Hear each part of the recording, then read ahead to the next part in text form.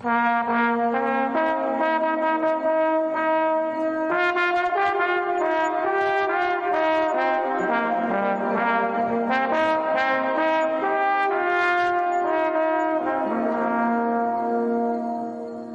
to Better Than Nothing.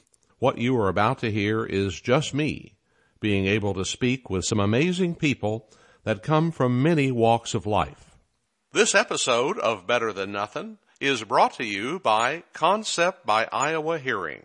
Your hearing is our priority. Visit iowahearing.com or call 877-955-4020 for a free hearing screening. That's 877-955-4020. Some people say that they see my life and the way I've lived it as a warning to others. I'm hoping that's just a friendly jab, but this story today is a warning to any farmer who goes into a grain bin with the intent of breaking up crusted grain so it can be passed through an auger into a waiting vehicle. If you are from a farming community or you just read the news, you've heard of grain bin accidents that were fatal. The statistics show in recent times 900 reported grain bin entrapments with a 62% death rate. That means 558 people died. However, the farmer who prompted this story did not die, although he was trapped by his own doing, and he fought to breathe while his son and rescuers got him out alive. Ben Nuelle reported this story back in 2015, and it went on to be recognized as an example of the kind of work reporters can do to sensitize a community, farmers in this case, about the dangers of their profession. Ben was just out of college at Northwest Missouri State and working at the Iowa Agribusiness Radio Network, and we're going to talk to him first before we talk with the farmer who was the center of the story. I had heard about this story from my mother. So she had worked at a flower shop in Higginsville there with her business partner who was from Quarter. And she's like, hey, you got to interview this guy in Quarter who got trapped in this grain bin. Like, this is a crazy story. And I'm sitting here like, yeah, it's very interesting. I said, but you've got to make sure the person actually wants to talk about it. I said, because there's been some traumatic times in my life that I'm like, I don't know that I actually want to say anything about this or, relive a situation like this. And so I had reached out to, my, mother's business partner and said, hey, do you have his cell phone number? I'd at least want to ask him first if he's okay with doing that, and called him up, and he was like, absolutely. And he's still to this day, 7 years later, he's still talking about it. All right. I'm Dennis Schneider. I'm the sole owner of Schneider Agri Industries, and we do a soybean corn farm. And you're here in Quarter, Missouri, correct? Correct. It was about a week ago. You had a little bit of an accident with the grain bin. Just first of all, walk me through that day, what you were doing that day. I knew it was a dangerous situation and kind of been there before. We had turned ventilation fans around and stuff so that I was always getting fresh air up there. And I had a plan in place that if I got in trouble to call my son, who was by the switch on the bin, the auger was running, that he would shut it off. And went for a while, and then I did get in trouble and got down in the bottom of the cone and got caught. Reached for my cell phone, the super plan I had placed, and as I got ready to speed dial him, I had a marketing text came through, and I had to clear that text off of my phone before I could speed dial him. Got that done, and he saw a phone call coming through. He shut the switch off. This was a big 10-inch auger, and it was taking about 60 pounds a second out. And so a couple seconds was a long time, and I was buried to the neck by that time. He was vividly describing the situation. And I mean, I'm just listening to this today and picturing exactly what's happening. And so I thought that was very interesting to kind of hear him be able to describe it so vividly. But for the most part, yeah, he was very open to talk about this, and you feel like the story needs to be told. Well, my first thought was that, oh my gosh, this is not going to be a fun way to go. knew it was dangerous and and wouldn't let anybody else get in this situation. When the auger stopped, then I told my brain told my body the only task it had to do was try to breathe, because every time I took a breath, I had to push quite a bit of pounds of corn up with every breath. And so that was what I was concentrating on, so I didn't have to focus on other things or have my life flash before my face or anything. In the case of this story, you didn't really know it at the time, but you followed a trend that has been going on for almost 50 years in farm broadcasting, and that is that this particular award, called the Oscar in Agriculture and then moved to being the Doan Award, is given not only for the story, but the activity that it prompts within the community. And I'm wondering what you saw after the release of this graphic description of a man struggling to stay alive that either gave hope to others or caused action by others. He said he had started speaking at community events, safety meetings, and it just kind of spiraled off from there in terms of, I'm not just saying this one story caused all of that, but at least it's a stark reminder to folks that, safety is the number one thing when it comes to doing these sorts of operations. The fact that he is responding to us and will talk to me a little later on in this broadcast is good, I hope, for him, but it's good for other people to realize that here is basically a man who could have died who's talking to us. Let's take a moment to talk with Taylor Parker, who's the president of Concept by Iowa Hearing. Taylor, I've had your hearing aids for the last 17 years, and certainly they made a positive difference in my life. I'd like to ask you something about the modern day, though, and the research that you have found. Is there a link between an uncorrected hearing loss and dementia? Yes, there is. The research came out about 10 years ago from Johns Hopkins University, Dr. Frank Lin. He found that you were anywhere from 2 to 5 times more likely to develop dementia with an untreated hearing loss. And, everyone says, well, how can that be? And when you think about how hearing works, sound comes into the ear, it hits the eardrum vibrates, sends the signal over 3 little bones.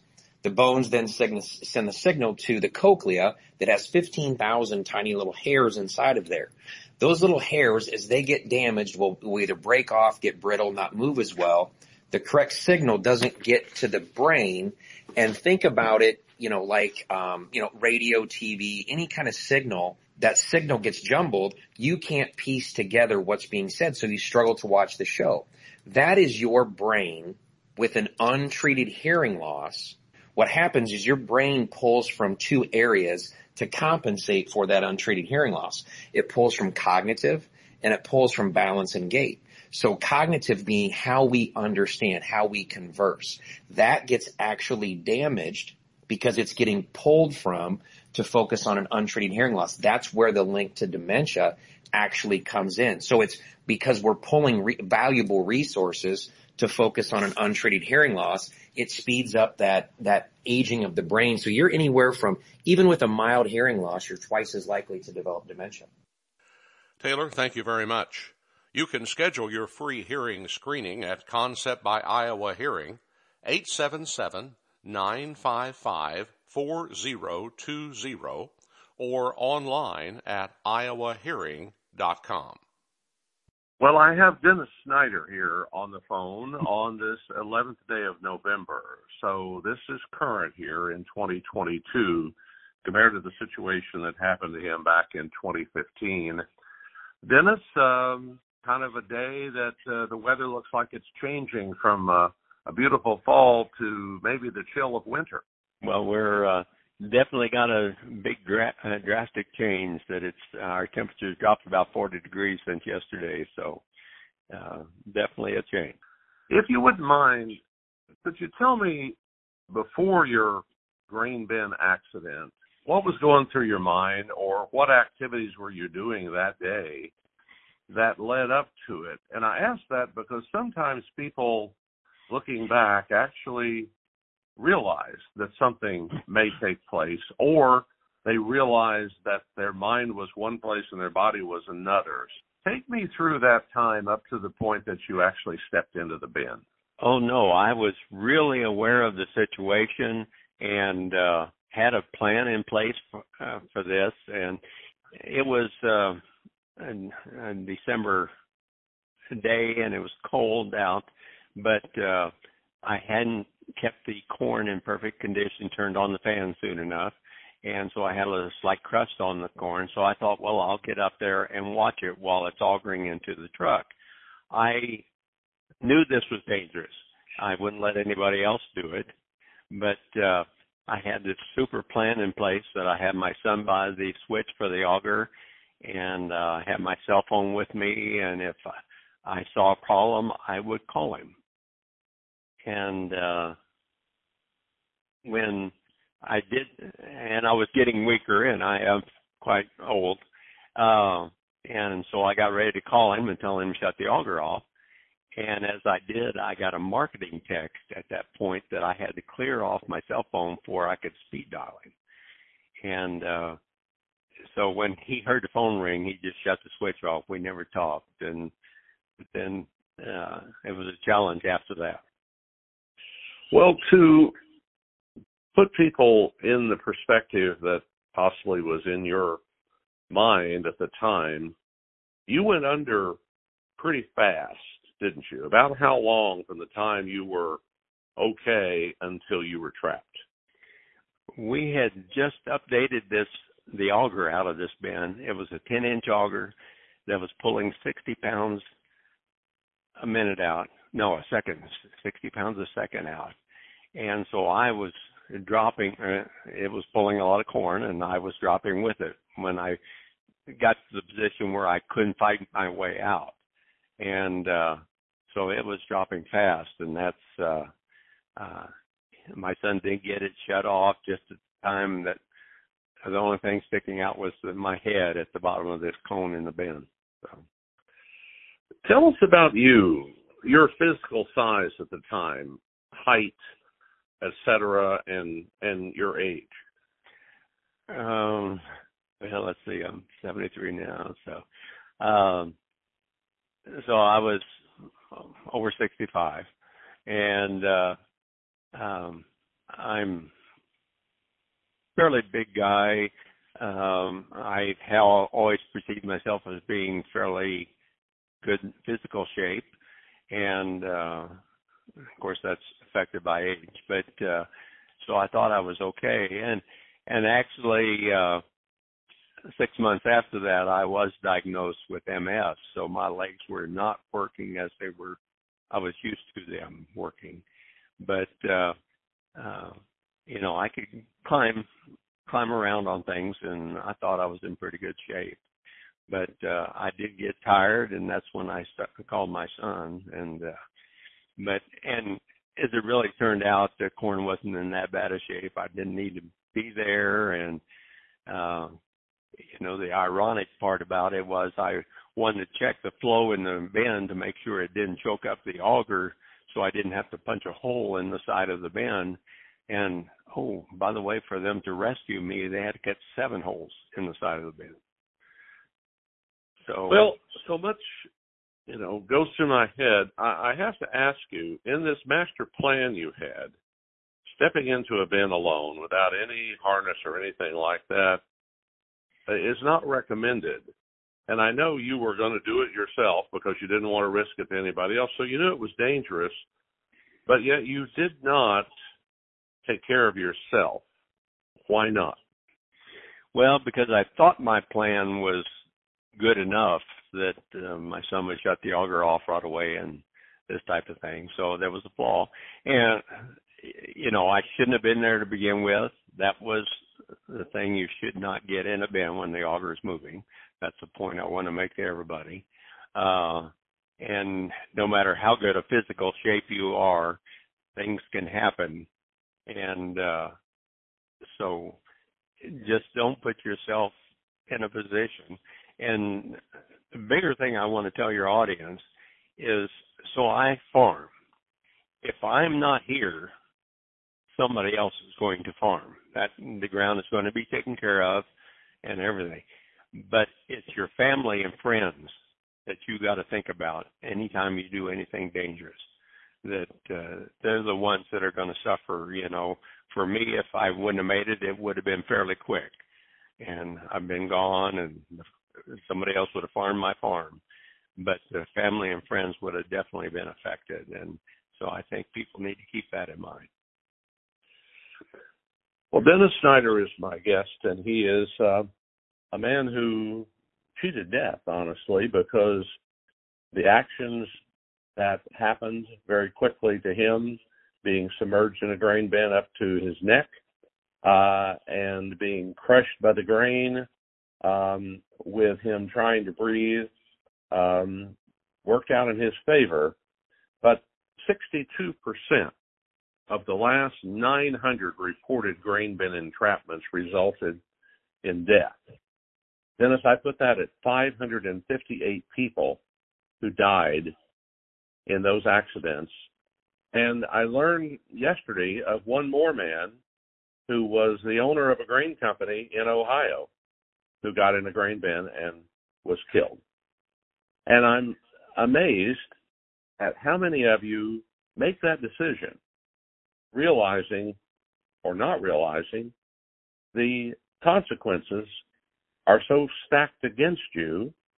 I'm wondering, as you look back at it now, and I know hindsight is really clear, why did you get in that bin in the first place?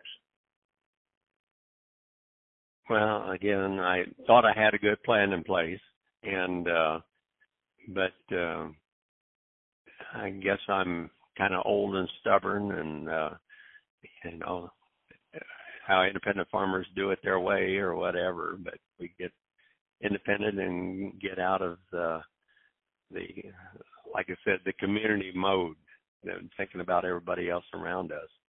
And so yes, and you asked me if I wanted to talk about this, but I think it's important to know that I made a big error in judgment, and that happens way too often.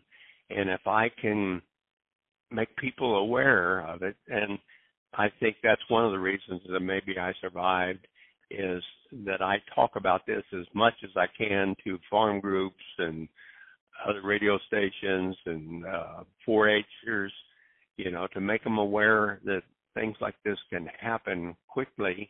And we might not, you know, like I got Ben and I thought I was physically in shape, that I could always climb out of this cone and whatever, but I failed. So I want to get that message across to people. You know, I don't know how much good it would do to talk about you being entrapped other than what was going through your head. I'm reminded of a story that I heard from a POW from Vietnam, a guy that gave this speech often, but he talked about his cell where he was and being in there and not knowing if he was going to live to come out of it. And I wonder if there's a parallel here in how you felt for those moments in which others were trying to save your life. Yes. Somebody asked me if my life flashed in front of my eyes and things, and my mind was concentrating on breathing because I had to push corn up to take every breath. My son was in there with me after he shut the auger off. He came to see what the problem was, why I called him. And he was in there with me, and he said my breathing was getting slower and slower. I have to compliment the first responders, our volunteer fire department in our county were so tremendous. And first thing they did, well, there was one of the responders that was just a half a mile from me when I did this, and he was there quickly, and he radioed so they knew exactly the situation they were getting into. But they dropped oxygen to the top of the bin so that made every breath I took more productive, and just did a tremendous job and stuff. And yes, and when I was going down in this thing, I thought to myself, well, this is going to be a terrible way to die. But, you know, after I thought about it later, there's probably not too many good ways to. But that was, it was definitely, eye-opening, and stuff. And again, makes my focus more that I want to tell as many people as I can about my story. Well, to free you from that, they had to cut a number of holes in the bin to keep the grain from shifting as it ran out, and that in itself killing you. Did you have any remorse at the time of realizing they were destroying your grain bin? No, not really. I was just thinking about getting out at that point.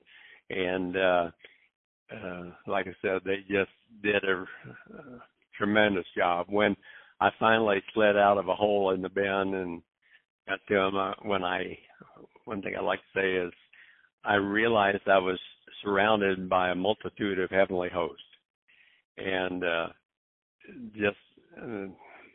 tremendous support from the community. When I was doing a debriefing with the first responders, I told them about the heavenly beauty I saw. I said I was a little disappointed with the earthly beauty. And one of my neighbors said, I thought my halo was on a little crooked that day. So you did have an out-of-body experience, if you will, while you were in there. Yes, I would say that not as I perceive or the way the movie's projected or whatever, but I was wondering how it was going to turn out. Dennis, I can't tell you how happy I am to be able to talk to you. I have through my career talked to several people who cheated death. It makes me feel better that you made it. And it makes me more aware of my own situation. So what you did was not in vain. But I wonder about you yourself. After you were free of the bin and everybody had left, what at that point did you suffer? I mean, was there a post-traumatic stress that you felt and feel today? I don't think in the sense of what our veterans, and bless them on their Veterans Day, but not in that sense. And in fact, when they got me out, they had an ambulance there, and my blood pressure was really low. And I told the fire chief that he ought to check all of his staff that was out there trying to save me. I bet their heart rate was higher than mine because I had stayed calm. And in fact, they asked me how I stayed so calm, and I said that my children and all my help through the years, I always said in every situation, panic is an option, not a requirement. And so I tried to live up to what I had been talking about in years past. And it was tough. But, I knew I had a lot of good people around me and concerned, and they were doing their best. And I still had my head out of the corn, so I was aware and could kind of get a feel of what everybody was doing. So, like I said, just a tremendous response from the first responders. Could I ask you, you said your son was working there. Is your son farming with you? And what changed in your relationship, if anything, with him after this accident? Well, I don't think really much changed in our relationship. I like I said, I had gone to several groups to talk about it, and one of the groups was in our local county, and I asked him to come along with me to, of course, the son always has to correct the mistakes of the father, and I asked him to give his perspective and to correct what I said wrong and things. And he said to me, "Dad, I'm not coming. I'm trying to forget it." Mm-hmm. And he, in fact, said that he was climbing in the bin to hold my hand while I died. Is how he felt. So, and that again, puts the perspective on, I'm just another farmer, but there's a lot of family around me that's really important. Continuing on, I'll seize upon that statement you made that you now have been identified with MS. I take it that has debilitated your health somewhat. But what about you now mentally? Do you have nightmares? Do you have moments that you wish would go away that won't? Is this like grieving over your own death that didn't occur, or is it a survivor syndrome that you're living out every day? My perspective on this is I am so blessed by God to have made it through that. The final thought that goes through my mind every night is, thank you, God, for my blessings. And I sleep good. I don't have a trauma over it. And, again, the perspective is that it was such a blessing that I made it. That's all I concentrate on. Have you ever gotten in a grain bin since then? Not when the auger is running. And a couple of the other things, and it was poor management on my part that I didn't cool the bin, or the temperature change is what caused the bin to sweat and the condition of the corn to deteriorate some. But so now it's a highlight on my computer to turn the fans on in October, even though that Dennis Schneider doesn't perceive that we've had that much temperature change. I want to keep the air flowing through it and keep the grain in condition and take the management objective out of the thing and just say, okay, it's this time of year, let's do it. So that's one of the things I've changed on management side. Well, getting back to did my life flash in front of my eyes, and I tell the story that I didn't have my hearing aids in, but I thought I heard this big voice say, Snyder, it's not your time yet. You've got a lot of bills to pay. Get out and go to work. So I still have a lot of bills that I'm trying to pay, and I've been blessed that the MS has not done a lot of damage, but I want to stay active and forced to be active, and I think in my case that it means that I need to be as full-time at farming as I can be. I really have no more questions unless you have any direct comment to other farmers about what you want them to do or anything else you want to say to bring this to any further level of closure.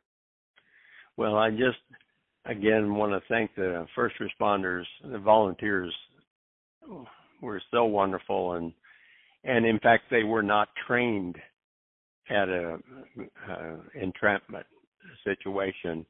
And since that has happened, there are cofferdams in most of the fire departments in our county, which there was not any at that time that happened. And all of the fire departments have been trained. The University of Missouri has a training trailer that they go around and let them experience it and learn how to do it.